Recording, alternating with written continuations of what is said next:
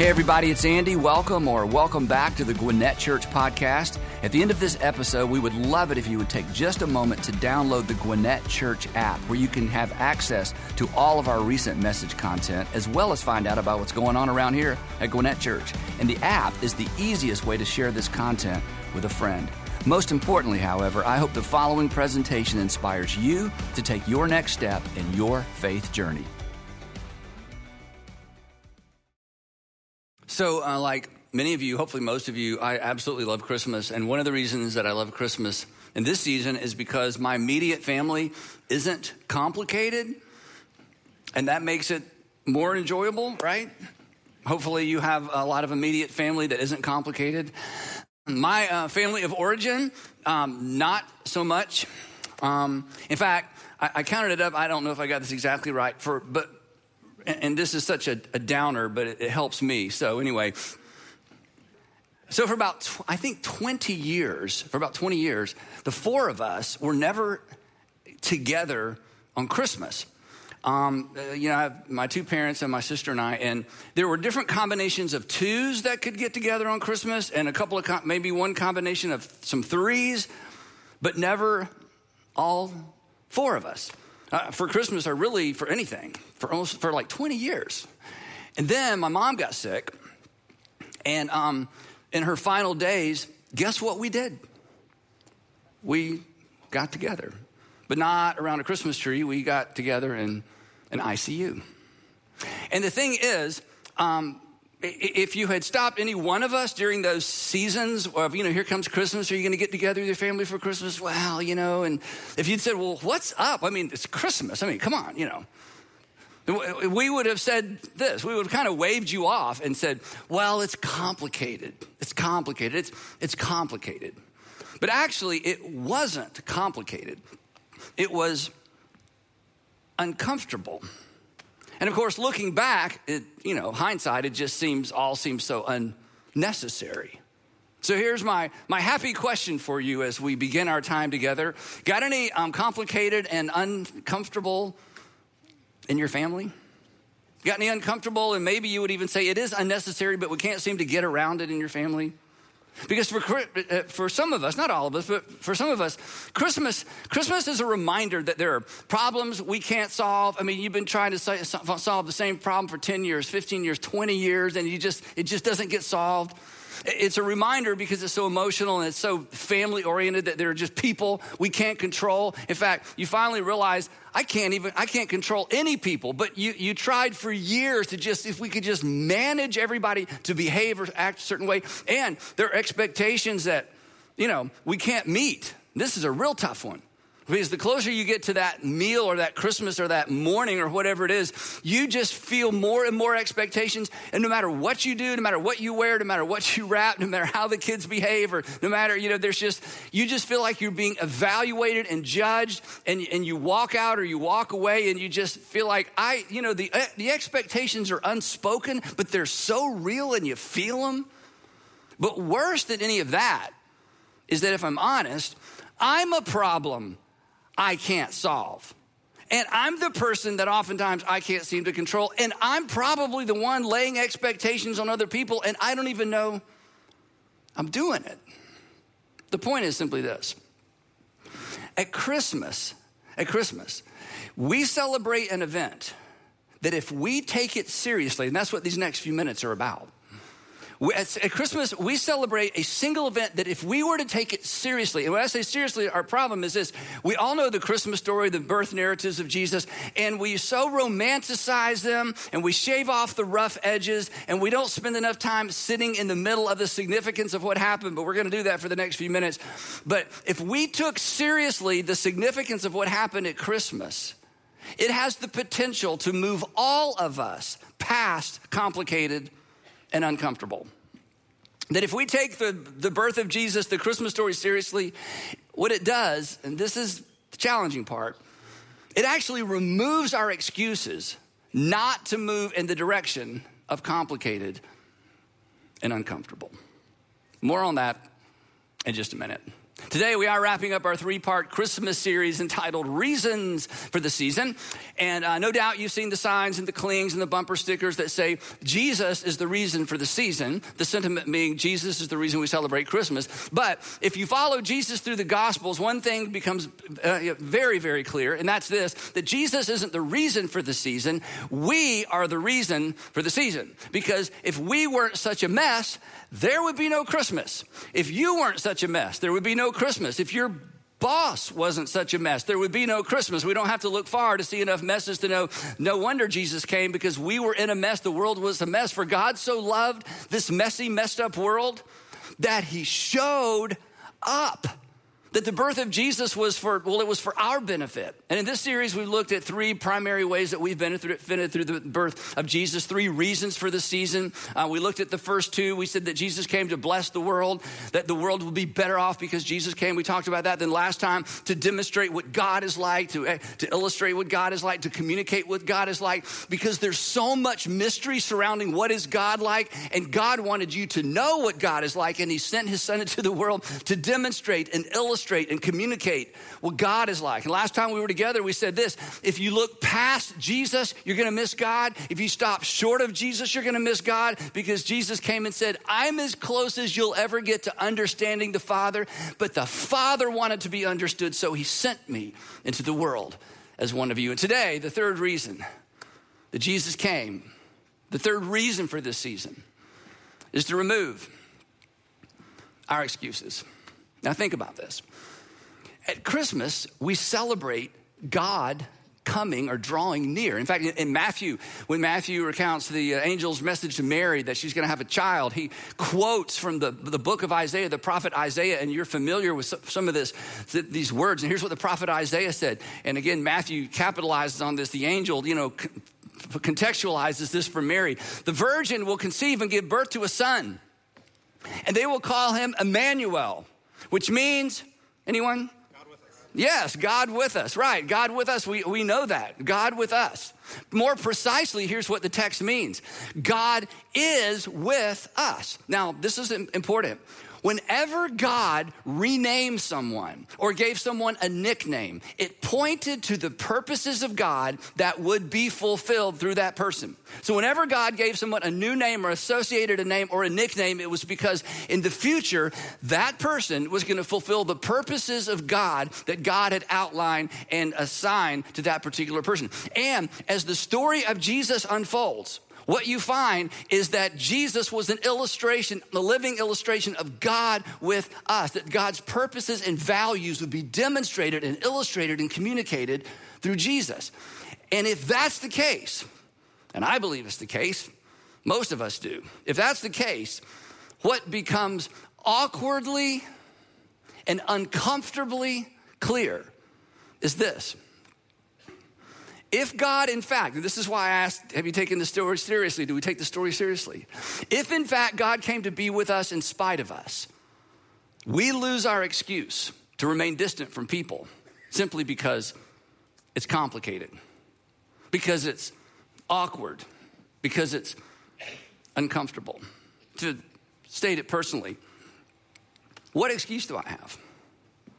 What excuse do I have to just dismiss and to judge and to distance myself from people whose dysfunction, whose insecurity, and to use a Bible term, whose sin differs from mine?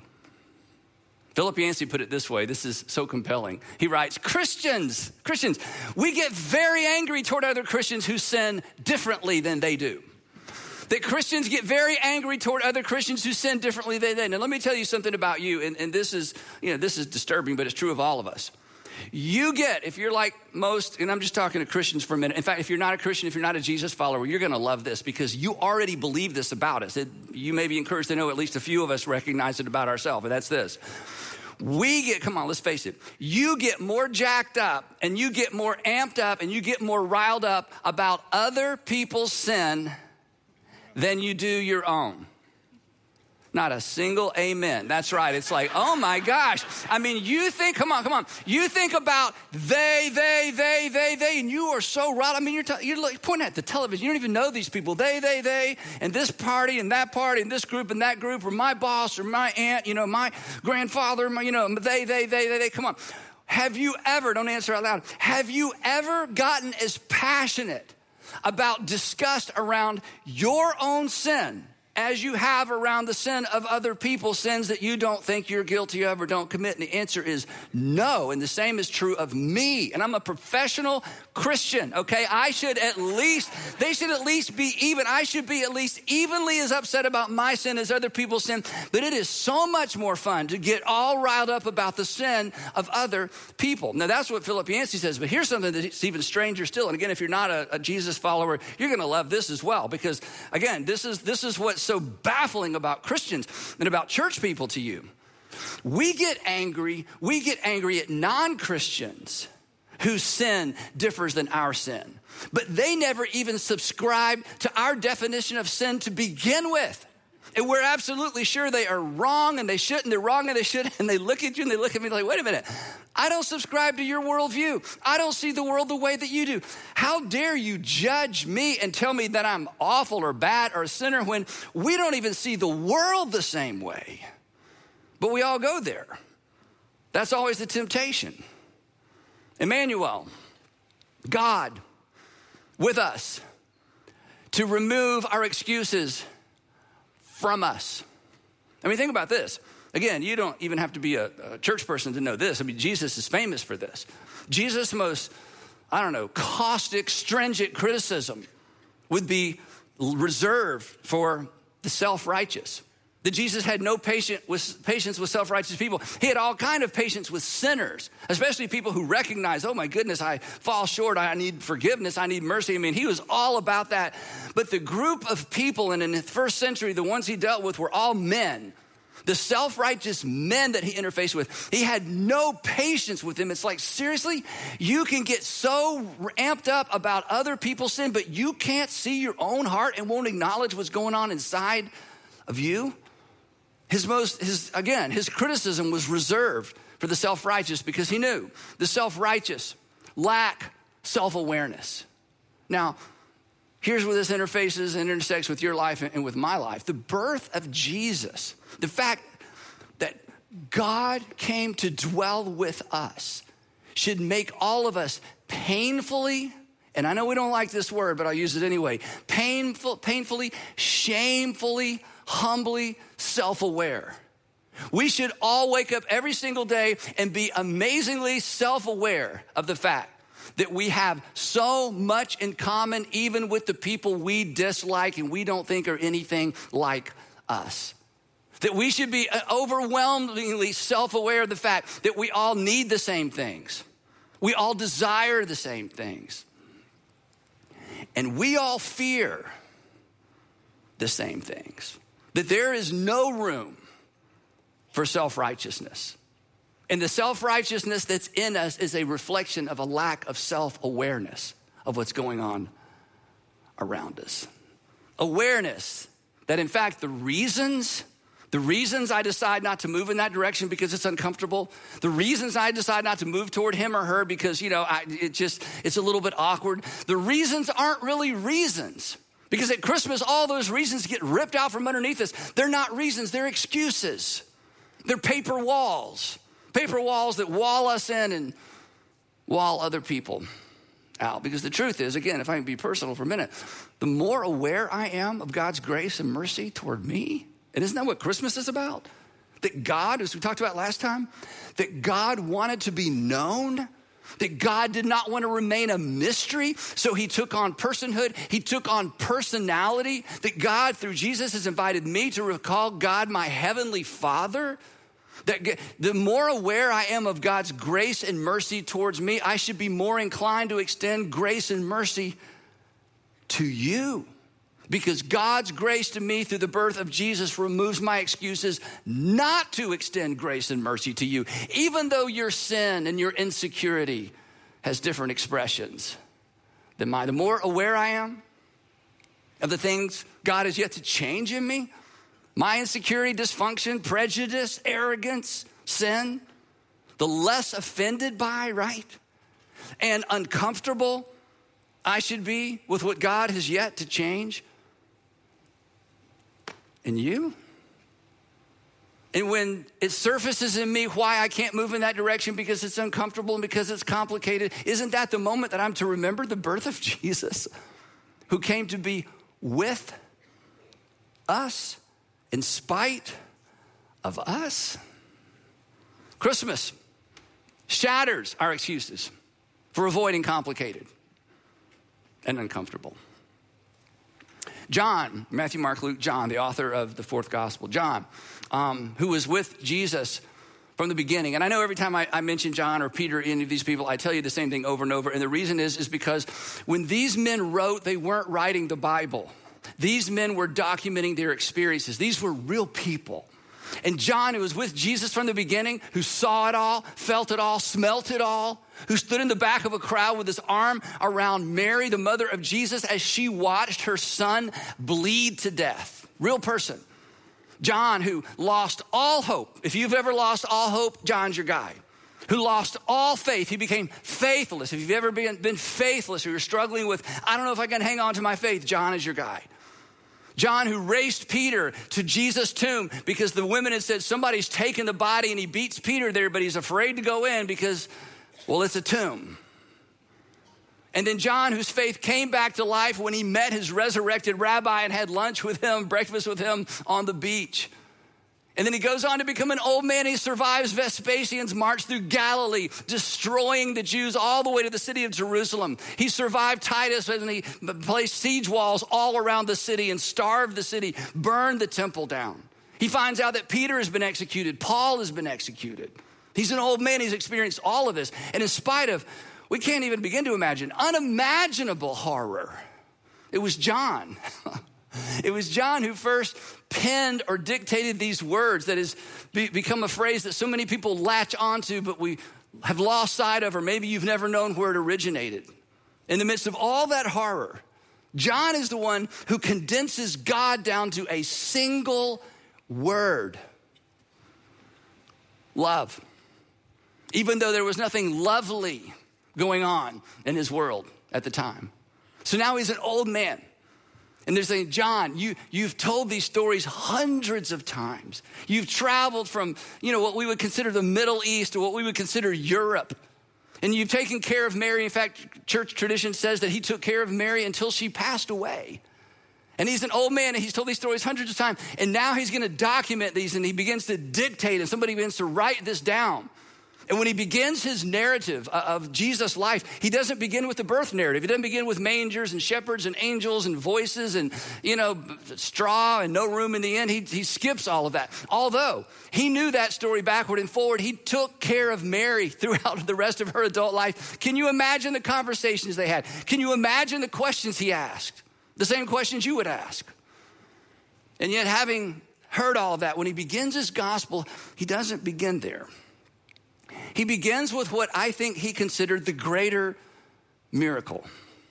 That just in time, when things could not possibly get any worse, when it did not seem like God was going to answer their prayers, God acted. But John would say he did not act the way we expected him to. He did not act the way we prayed for him to, because we had prayed, actually our people had prayed for decades and decades and centuries that God would send a king, that God would send a warrior king. And instead it's as if God took two stones and pounded them together until there was a spark in the midst of a howling windstorm. And that little spark became a fragile flame.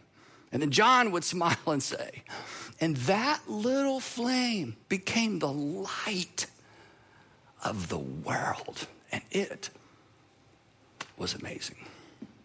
Okay, John, that's interesting, but let's get started. How do we start this thing? The Word became flesh. Wait, you mean like God, the Logos, the information, the invisible, the uncreated creator? He said, It's the only way I know how to describe it. God became one of us, although he had nothing in common with any of us. He was superior to all of us. He continues. The word became flesh and stuck around just long enough to say hello to everybody, get his gift, check his watch, and then excuse himself. After all, we're not really his people. It's complicated. This is amazing. The word became flesh, John says, and he dictates this. He says, and write this down. And he made his dwelling among us. He stuck around. He did not rush off. Now, this is very important, okay? When John says us, he's not talking about us, all right? He's talking about his guys, his friends. He's talking about Peter and James and Andrew. He's talking about the women that traveled with him. He's talking about something that happened in history. This isn't figurative. This isn't, and God is among us. John's like, no, I'm not talking about that. I'm talking about like, he was like literally with us. He lived with us. He traveled with us. He got bruises with us. He got calluses with us. He rode with us. He fished with us. He camped with us. He smelled like smoke like the rest of us did after a night sitting by a fire. He dressed with us. He laughed with us. He wept with us. And I'm telling you, in those 3 years, if anything was clear, he did all of that with us, and he was nothing like us, and we were nothing like him. In fact, John would tell you, I got to tell you one embarrassing story.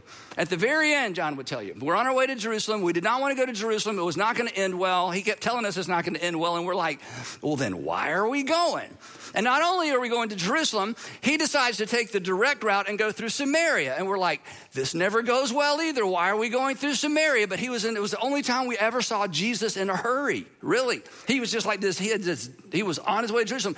And so as it turns out, we got to spend the night in Samaria. And we're like, no. And he sends a couple of us ahead to this Samaritan village, and we're making our way, and they come back, and they're waving their arms like, no, we can't go there. They won't allow us to spend the night in their village. They know we're headed to Jerusalem to sacrifice. They know we're Galileans, and they know we're going to celebrate Passover, and they're like, we are not welcome in their village. Now, the first century, hospitality was the supreme value. If somebody needed a place to stay, because there weren't hotels and inns, these little villages everywhere, it's just the thing to do. You offered hospitality. And now this entire village is shutting their doors to Jesus and his crew. They got to spend the night somewhere on their way to Jerusalem. And John, if he told us this story, he would say, this is embarrassing, but my brother James and I went to Jesus and said, all right, that's the way they're going to treat us. Would you like for us to call down fire from heaven and incinerate every man, woman, and child in that village? Because we'll do that. John's like, I know. But that's just who we were. That's just how we thought. That's how we'd always thought. And Jesus rebuked us. And then we get to Jerusalem, and a few days later, we discover that he had come here to die for the sins of the Samaritans who would not offer him hospitality. I'm telling you, he was nothing like us, and we were nothing like him. And it was amazing. There was no space, there was no privacy, there was no distance. God came that near. And his point was, and he, Jesus, was comfortable among us. People who were nothing like Jesus liked Jesus. And when I read this, when I consider this, I want to be more like that. And I'll confess something to you, and I don't want this to leave the room, okay? But I'll tell you this. I'm not comfortable around everybody. There are groups of people I'm just not comfortable around. There are environments I'm not comfortable in those environments. And I know what to say. I'm an adult. I know how to act. I know how to smile. I know how to get through it. But I can't wait to leave. And I hate that in me. And I ask myself the question, what's wrong with you? Why can't you just relax? Why can't you just be comfortable? What is wrong with you? In the story of Christmas, if I take it seriously, in the story of Christmas, if you take it seriously, should surface that in all of us. And we ask that question, what is it in me What makes me think I'm better than? What makes me think there's distance between? What makes me lose sight of the fact that I have far more in common with every single human being I ever meet than not? And Christmas forces me to address that because Jesus wasn't like that. And he invites me to follow. He invites me to follow into uncomfortable, complicated, awkward. And if you're a Jesus follower, or you're trying to be, or you claim to be, he invites you to do the same. I mean, think about it this way. If perfection didn't keep its distance, if perfection didn't keep its distance, who am I? And who are you to refuse to draw near? Now, John gives us a clue as to why Jesus did this. This is one of my favorite statements in the whole Bible. I think it's so rich, I don't even understand it. I just think it's amazing. Again, you wonder, it's all, who wrote the Bible? These statements are so brilliant. Here's what he says. Now remember, he's not talking about us, we. This isn't we, this is we. He had different we, okay? Don't think about that too long. Anyway, he says, here's what he says. We, talking about him and the guys and the women who travel with Jesus, we have seen, not like, in the sky, no, like up close and personal. We've seen his glory. We were eyewitnesses. The glory, here he goes. The glory of the one and only Son who came from the Father. And John would say, I know. How in the world can God have a son? How can God have an one and only Son? John would say, look, don't ask me to explain this. I'm just trying to put into words this amazing thing we experienced firsthand for 3.5 years. In the beginning, we weren't sure either. He made these audacious claims. He would claim to have the power to forgive sin. And we're like, oh, don't say that. You can't forgive sin. Only God can forgive sin. And then he raises a kid up who's never walked before. I'm like, well, only God could do that too. So over time, we began to dawn on us. This might be God in a body. God might actually literally have come to earth to dwell with us. What if that's true? Then all my excuses go away. But we were convinced. And if he, in fact, reflected the Father, that's good news. Because if the Father is anything like the Son, and if the Son is anything like the Father, that's really good news because of this next statement. This is the statement I love. He says, who came from the Father full of grace and truth. Now, let me tell you where we get this wrong. Not the balance of. That's what we do. Not too much grace, not too much truth. We got the truth church. They just judge everybody. The grace church. You just do anything you want, honey. God loves you, okay? And John's going, no, don't go to those ditches. Jesus wasn't the balance of. He wasn't even a mix. He was full on grace and full on truth. He never dumbed down the truth. He never dialed back the grace. It was amazing. And John would tell us, not only was it amazing, it took all of our excuses away. And the next thing I know, after the resurrection, I find myself in circles with men I would never even speak to before this. Gentiles, women, rich, poor, slaves, people who used to be slaves, people who bought their way out of slavery, people who sold themselves into slavery, people with terrible reputations, people that would never even give me the time of day. And now we find ourselves huddled up in circles, worshiping together and singing a hymn as unto God and giving and pledging our lives to each other. It was amazing. Because Emmanuel, God with us, and all my excuses vanished. So for Christmas, for some of us, it's a reminder that there are problems we can't solve, and people we can't control, and expectations we can't meet. But Christmas, if we take it seriously, is also a reminder that problems and the people and the expectations are not excuses to withdraw, even when it's complicated and even when it's uncomfortable. So, are you facing some complicated, some awkward, some uncomfortable this season? Then you know what that means? This is the perfect time. This is the perfect season to do for someone in spite of that someone. To do for someone, this is Jesus, this is the law of Christ. We talk about it all the time. To do for someone what God through Christ has done for you. And the more uncomfortable, the better. And the more awkward, the better. The more uncomfortable, the more Christ-like. The more awkward, the more noticeable. Remember Jesus said this, let your light shine in such a way that people see your good deeds and go, what? What? You did what? You forgave? You showed up? You went anyway? You what? That they might see your good deeds and connect the dots between who you worship and how you behave. Or here's how John said it. This is so great. We love, he wrote, I'll wrap up. We love because people are lovable. We love because, well, we'll get something in return. We love because, well, it's just a nice thing to do.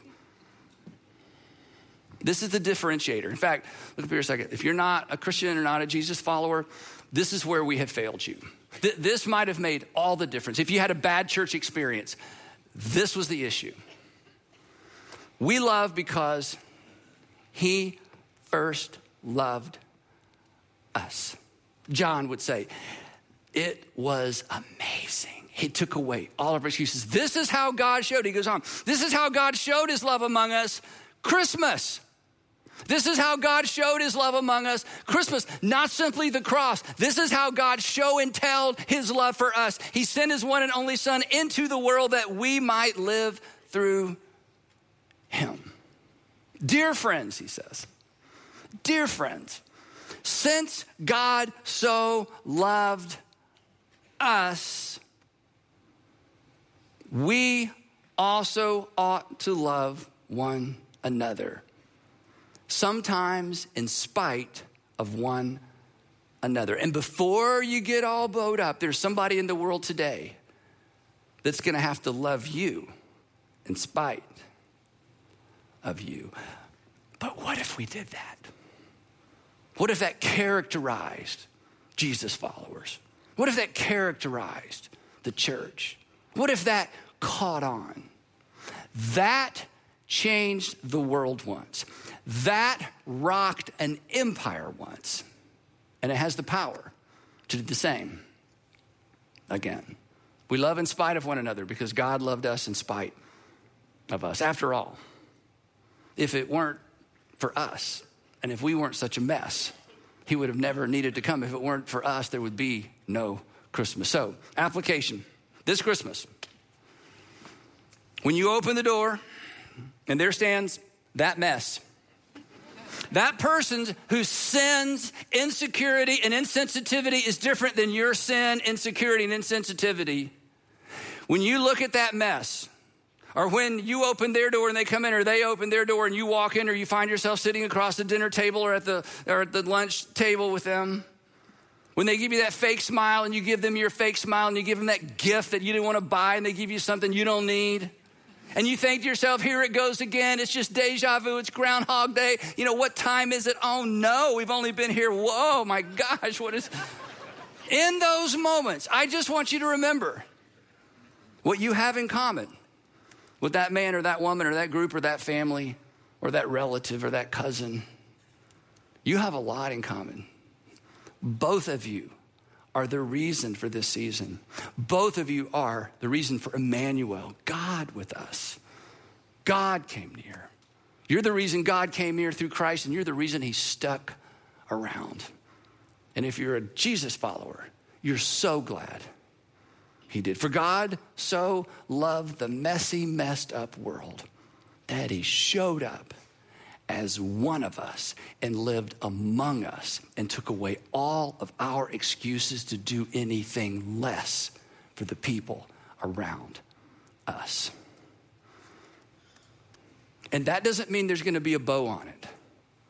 It just means you have taken the challenge to follow Jesus into the uncomfortable, the awkward, and the complicated, just like he did for you. Let's pray. Heavenly Father, it's a lot easier to stand up here and talk about it than to walk out of here and do it. But it's what you've called us to do. So give us eyes to see, give us ears to hear. Give us the courage to act. Father, for the man or woman who really, really, really hated this message, give them the courage not to do something I asked them to do or something they heard in a sermon, but to respond to the opportunity to show up again, show up with a smile. So give us wisdom, Father. I know there are dangerous situations we should stay out of. There are unhealthy relationships we have no business getting back into. But Father, for those of us who've just used the excuse of complicated, when actually it's just uncomfortable, give us the wisdom to know what to do, the courage to do it. And Father, would you just raise up a generation of Jesus followers who understands this and does this. And maybe we see the world change once again. In Jesus' name we pray. Amen.